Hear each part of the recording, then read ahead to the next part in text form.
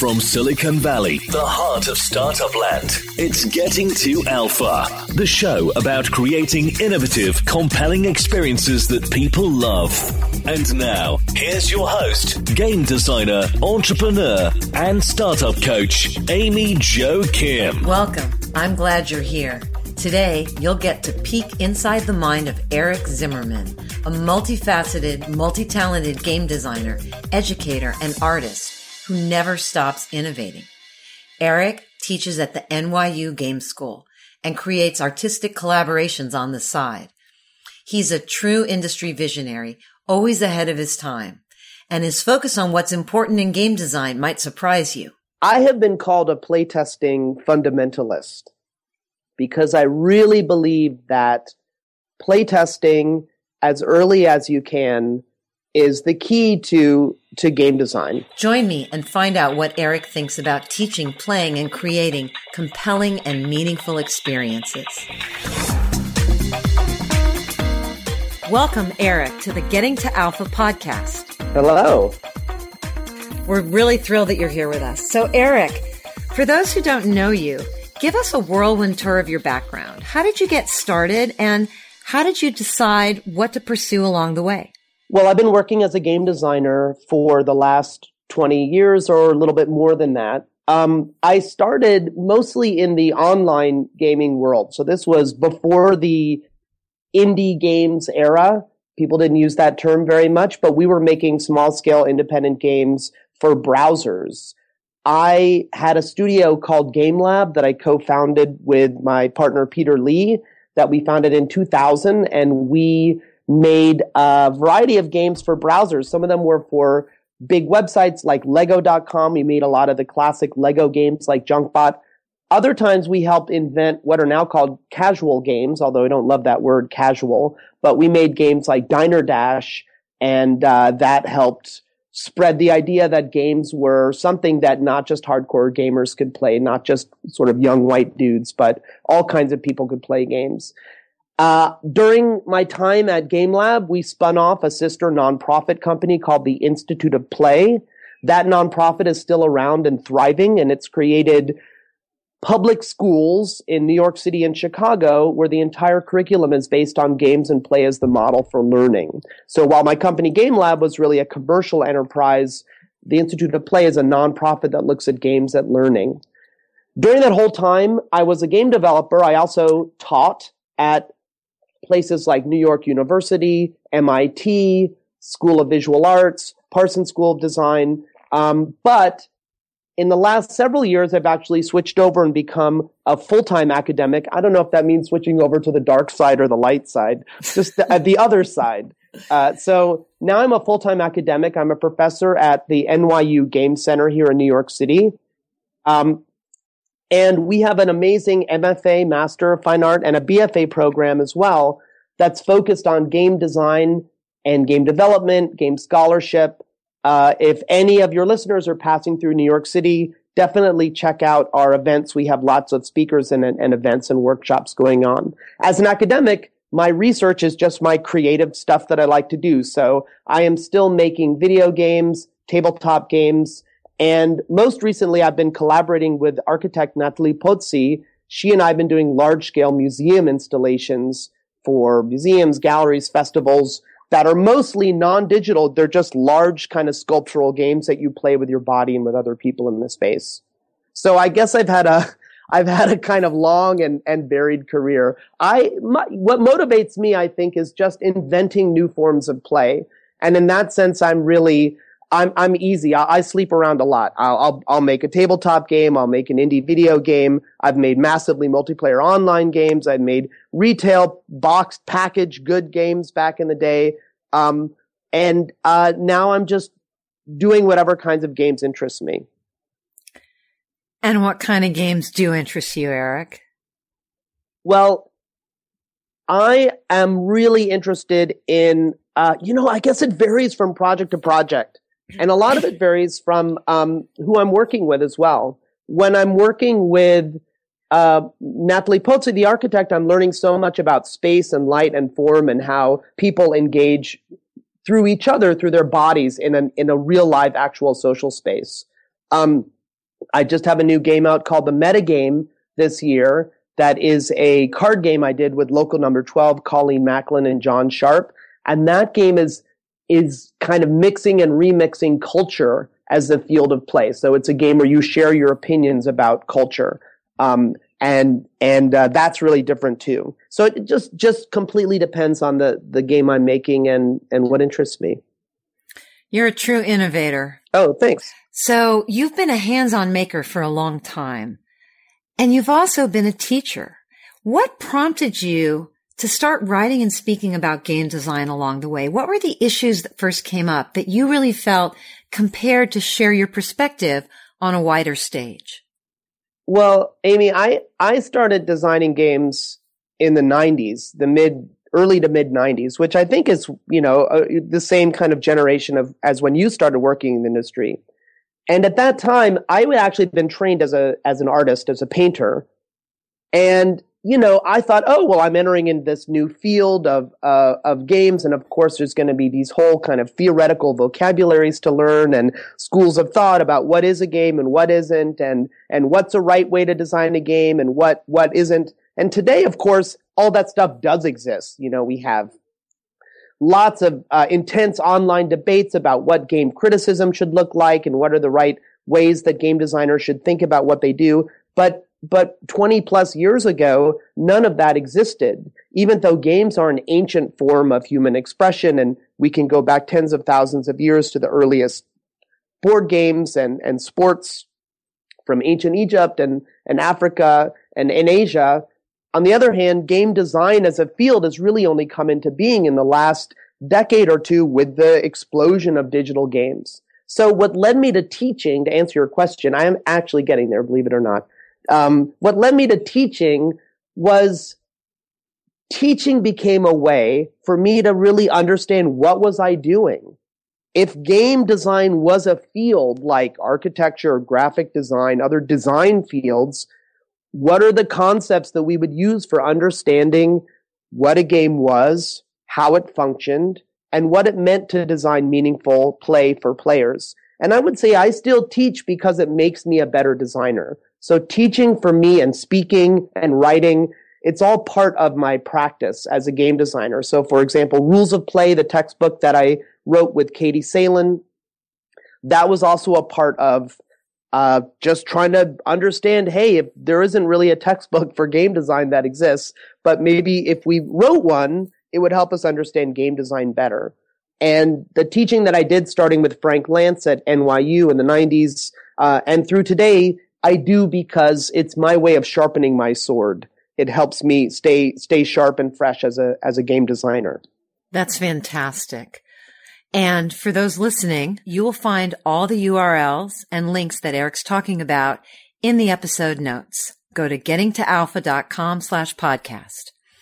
So Eric, following up on what you said, you're one of those amazing people. I have to just tell you up front how much I admire you. Uh-oh. You and Tracy Fullerton at USC and Jesse Schell at CMU, you all are teaching and helping to run the top game design programs in the country.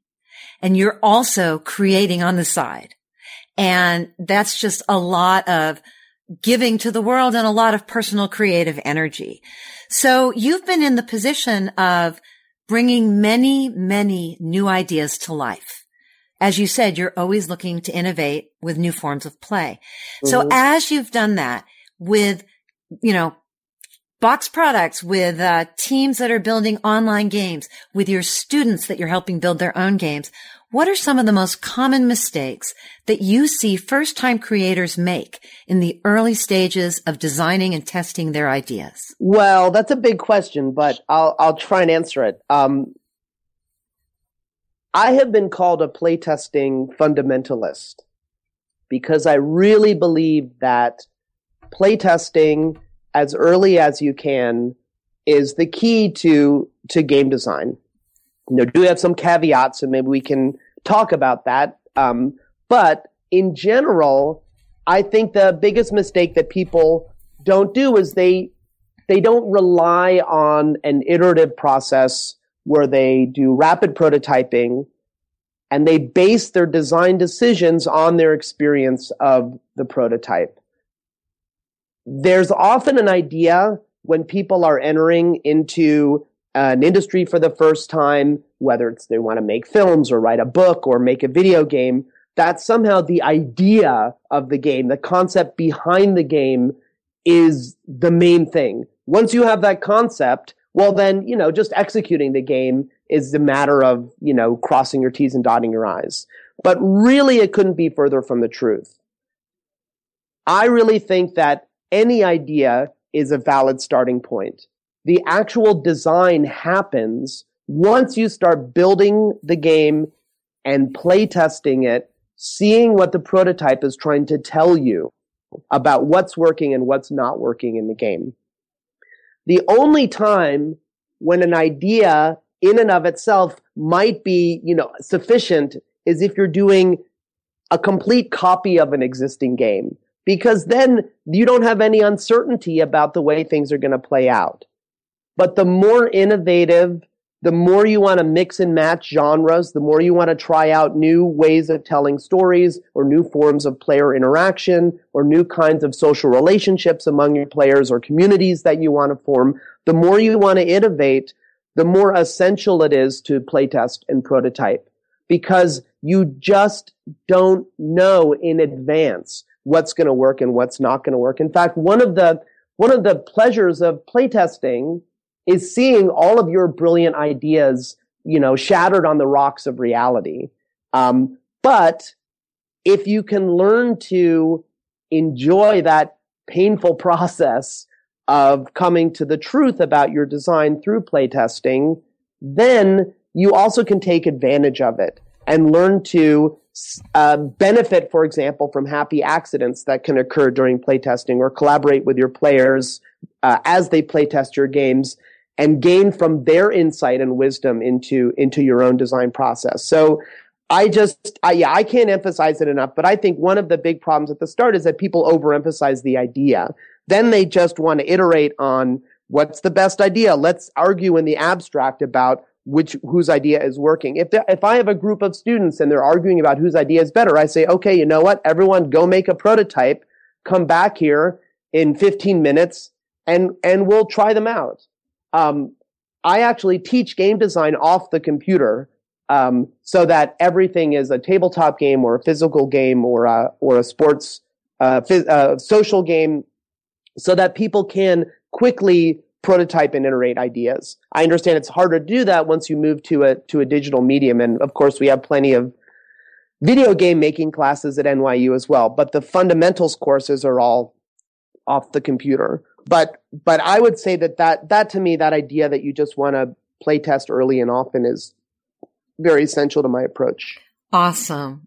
I love it. It's central to mine as well. And so I think you and I have had some parallel experiences that led us to that realization, which is you get better results that way. It's really that simple.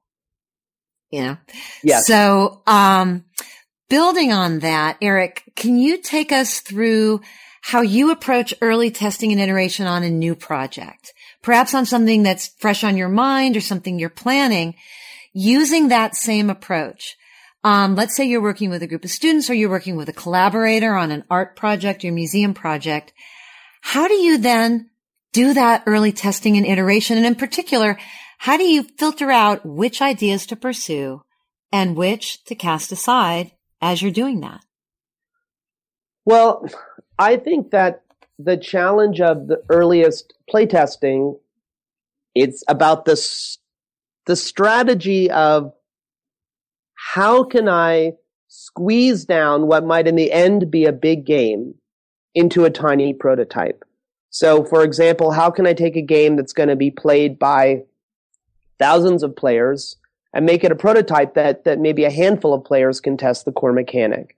Or how can I take a game that's meant to last for hours or days or weeks and do some kind of quick prototype where I can, turn around a playtest in 15 minutes or half an hour. So it's really about identifying the core of the game that you want to begin playtesting and prototyping, that you have to be very tactical and strategic. There was a game that I did in the 1999 called Sissy Fight 2000. It came out, I guess, a year before 2000, with Word.com. And that was an online game that was a browser-based social game about little girls on a playground in a sort of a horrible social contest where they're trying to reduce each other's self-esteem. I should also mention that it was very much a feminist intervention into video games. If you think that sounds like an uncruel, that sounds like a cruel portrayal of women or girls in this case, since they're little girls on a playground. In any case, I don't mean to digress, but Sissy Fight was a highly social game, 3 to 6 players in a browser, chatting with each other, interacting in real time. Well, the first version of that game, we played with Post-it notes around a table where I was the computer and people were sending in their moves to me, and I was quickly passing out the results of what everyone else did. The next prototype that we had was a text-only one that we played in an IRC chat channel with some very skeletal logic so that we could just get the sense of people sitting at their own computers interacting in real time in this turn-based social game. After that, we started having very ugly-looking prototypes of the game that slowly evolved towards the final look and feel. But the entire development process, we always had a working version of the game that we could sit down and play, and that helped instruct us as to how we wanted to develop the game further. So it's that, I think in the early stages, it's about really strategizing about how you're going to quickly move out of the clouds of pure abstraction and conceptualizing and into a prototype. So before you write your big design document, write a prototype spec. Write the minimum stuff that's going to get your programmer building an actual playable version of the game, even if it's ugly and very, very simple. Yep, I could not agree more. And again, I've learned that through painful experience of what happens when you don't do that. Right. No, I don't know if this is going to be a kind of podcast where you and I go point counterpoint. I think it's going to be more like a happy fest of two people agreeing with each other. Well, and then the other thing I'm all about that I love to learn from you and to share with, all of you out there is the hot tips and tricks, the shortcuts. So on that note, along the way, since you and I vehemently agree about prototyping and about low fidelity first, keep it very quick and dirty and easy to change and low fidelity. Figure out how to learn the thing you need to learn, all that stuff. How do you actually do that? Then it comes to, well, that sounds great. That somebody, let's say somebody says, great. Okay. Well, give me some concrete tips and tricks and hacks to do that. What do you offer?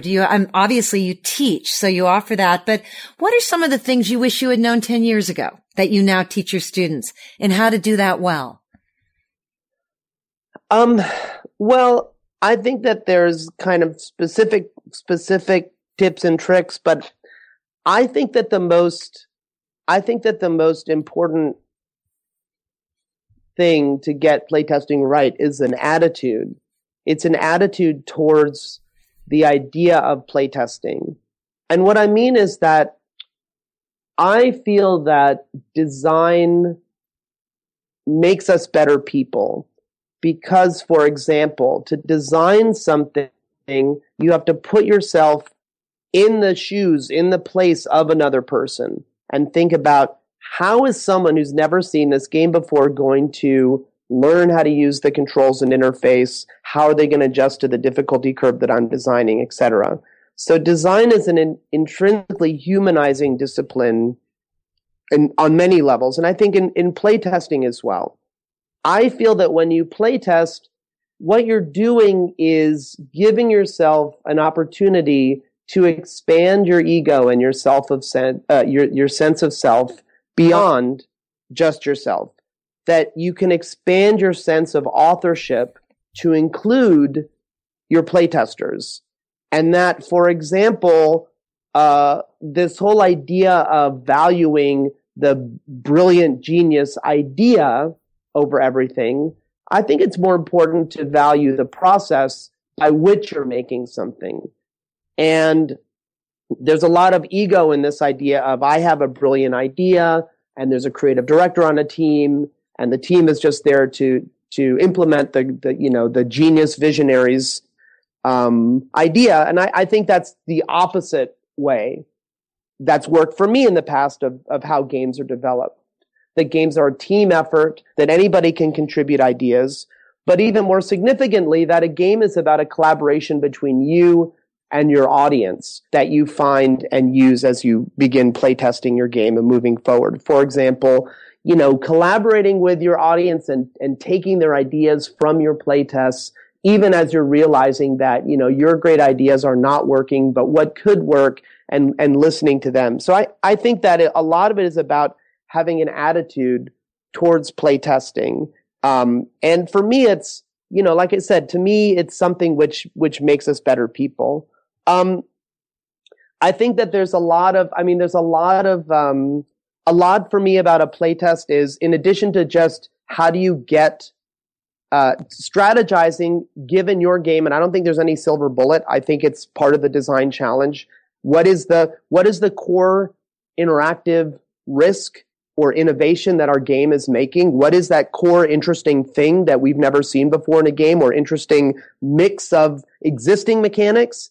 Let's just strip them down to their essence and just put it in a game. If it's multiplayer, can we do it with single player? If it's supposed to be in a 3D world, can we do it in a 2D world? So just always simplifying for that first prototype. Then, once you actually have that prototype, I feel that you want to kind of spiral out to your audience. Actually, Amy, I don't know if you and I agree with this, but I always say you always start with you and your team as the initial testers. Then it might be people in your office that you're pulling over to play.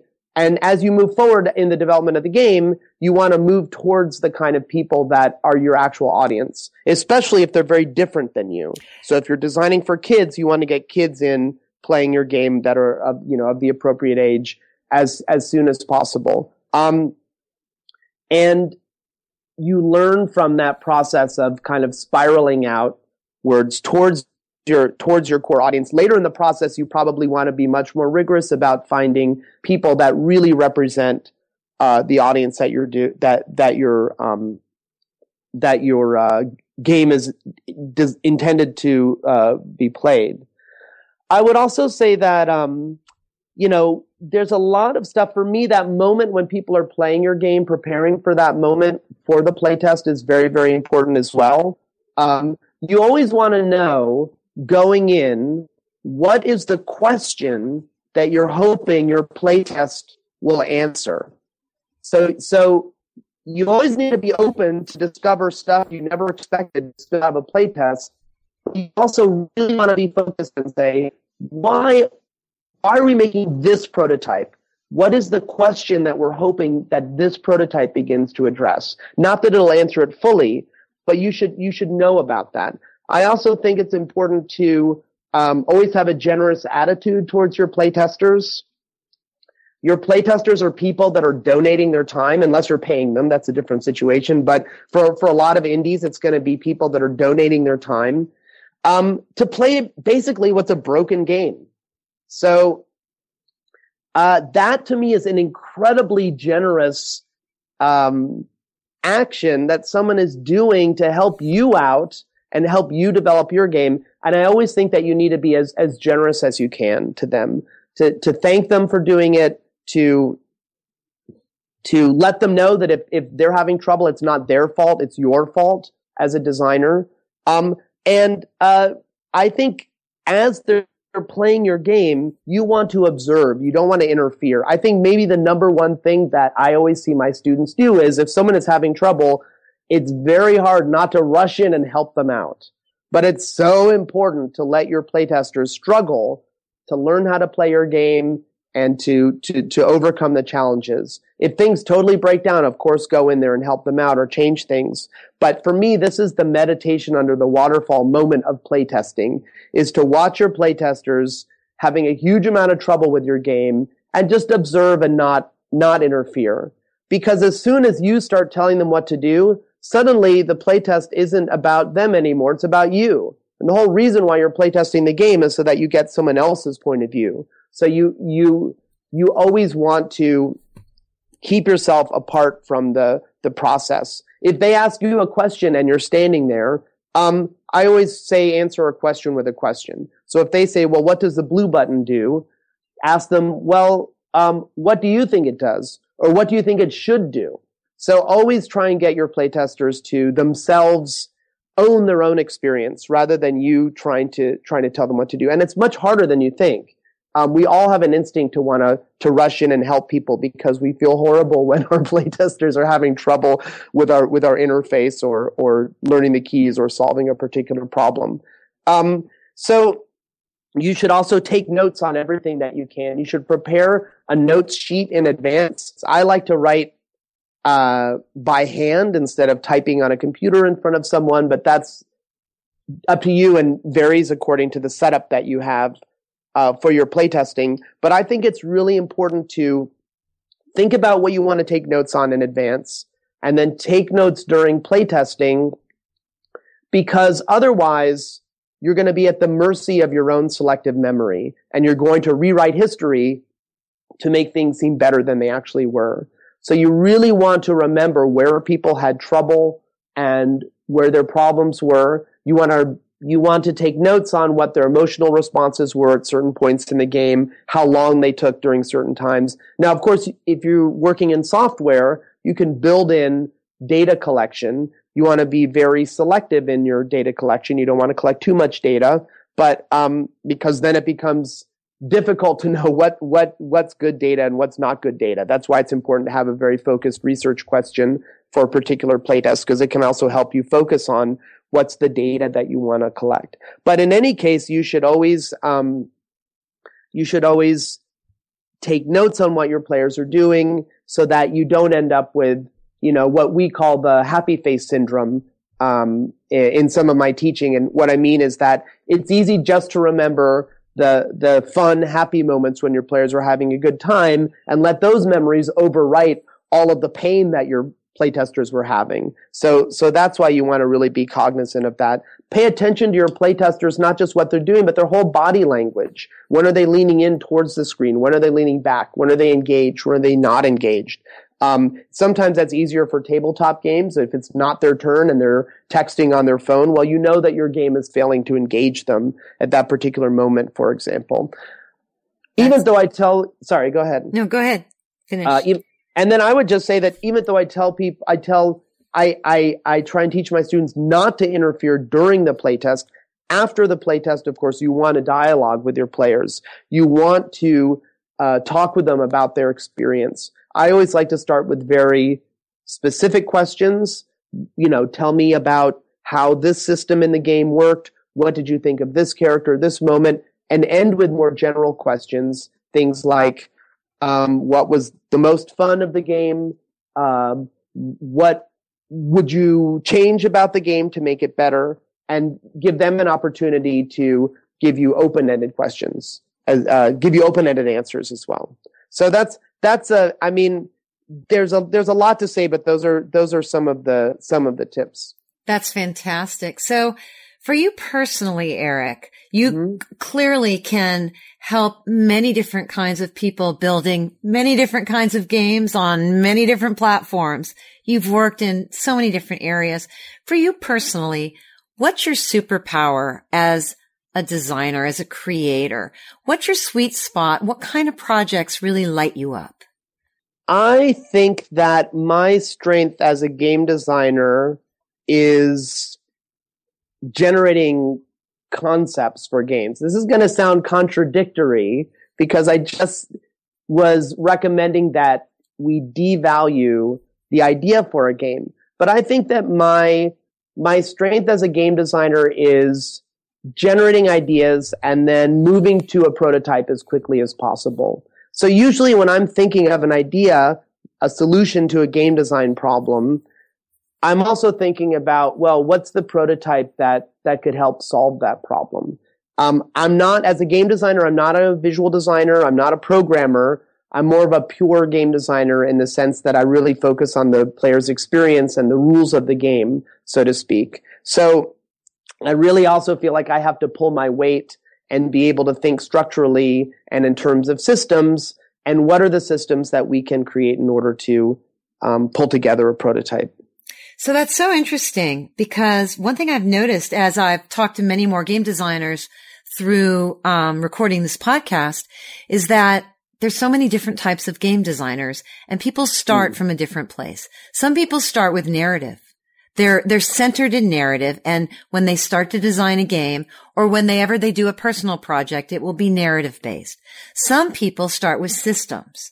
I'm a system designer, so I always start with systems and player experience, as it sounds like you do, because that's my background, and it's also my nature.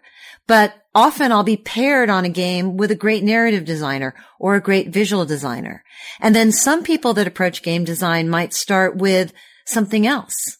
They start with like a core mechanic that they just want to explore, and they go from there. Have you noticed that too? Oh, I totally agree. I definitely think that game design is such a great field because it's so varied, and there are so many ways to approach what we do as game designers and starting points for our creative process. There are game designers who are more like economic numbers gearheads who love making spreadsheets of their virtual economies and balancing them in that way. There are game designers that really focus on the social interaction between players and just have a great sense for how human beings interact with each other. There are other game designers, I think, that are just really smart about pop culture, and their strength is just thinking about how is what I'm going to do fit into this larger landscape of media. Then there are game designers that are just really in tune with their own sense of pleasure, and they can follow it like a dowsing rod. They can follow it towards the fun, and they're really in tune with what's fun and what's not fun about a game that they're working on. So yeah, I'm more of a systems designer, but I think that it's wonderful how many superpowers different game designers can have. Absolutely. So Eric, what's on your horizon these days? What are you paying attention to? What's coming up for you? In terms of my own projects, I would say the metagame is one that I am spending a lot of time on now. I mentioned it before. It's a card game that I did with John Sharp and Colleen Macklin, local number 12. And it is a tabletop card game. It's a little bit in the apples to apples, Cards Against Humanity genre. In fact, it was one of the inspirations for Cards Against Humanity several years ago. But this is a game that we've recently published, and you can look for it online, the metagame. It's available on Amazon, and we just launched some expansions for it. So I'm really enjoying being a little bit in the tabletop world in addition to the video game world. Awesome. And you can also find links to the metagame and to Eric's personal site and to the NYU program in the episode notes. Thank you so much, Eric, for joining us today and sharing your wisdom and your experience and your insights about the power of playtesting. Thanks, Amy. It was a blast. Thanks for listening to Getting to Alpha with Amy Jo Kim, the shows that help you innovate faster and smarter. Be sure to check out our website, gettingtoalpha.com. That's getting2alpha.com for more great resources and podcast episodes.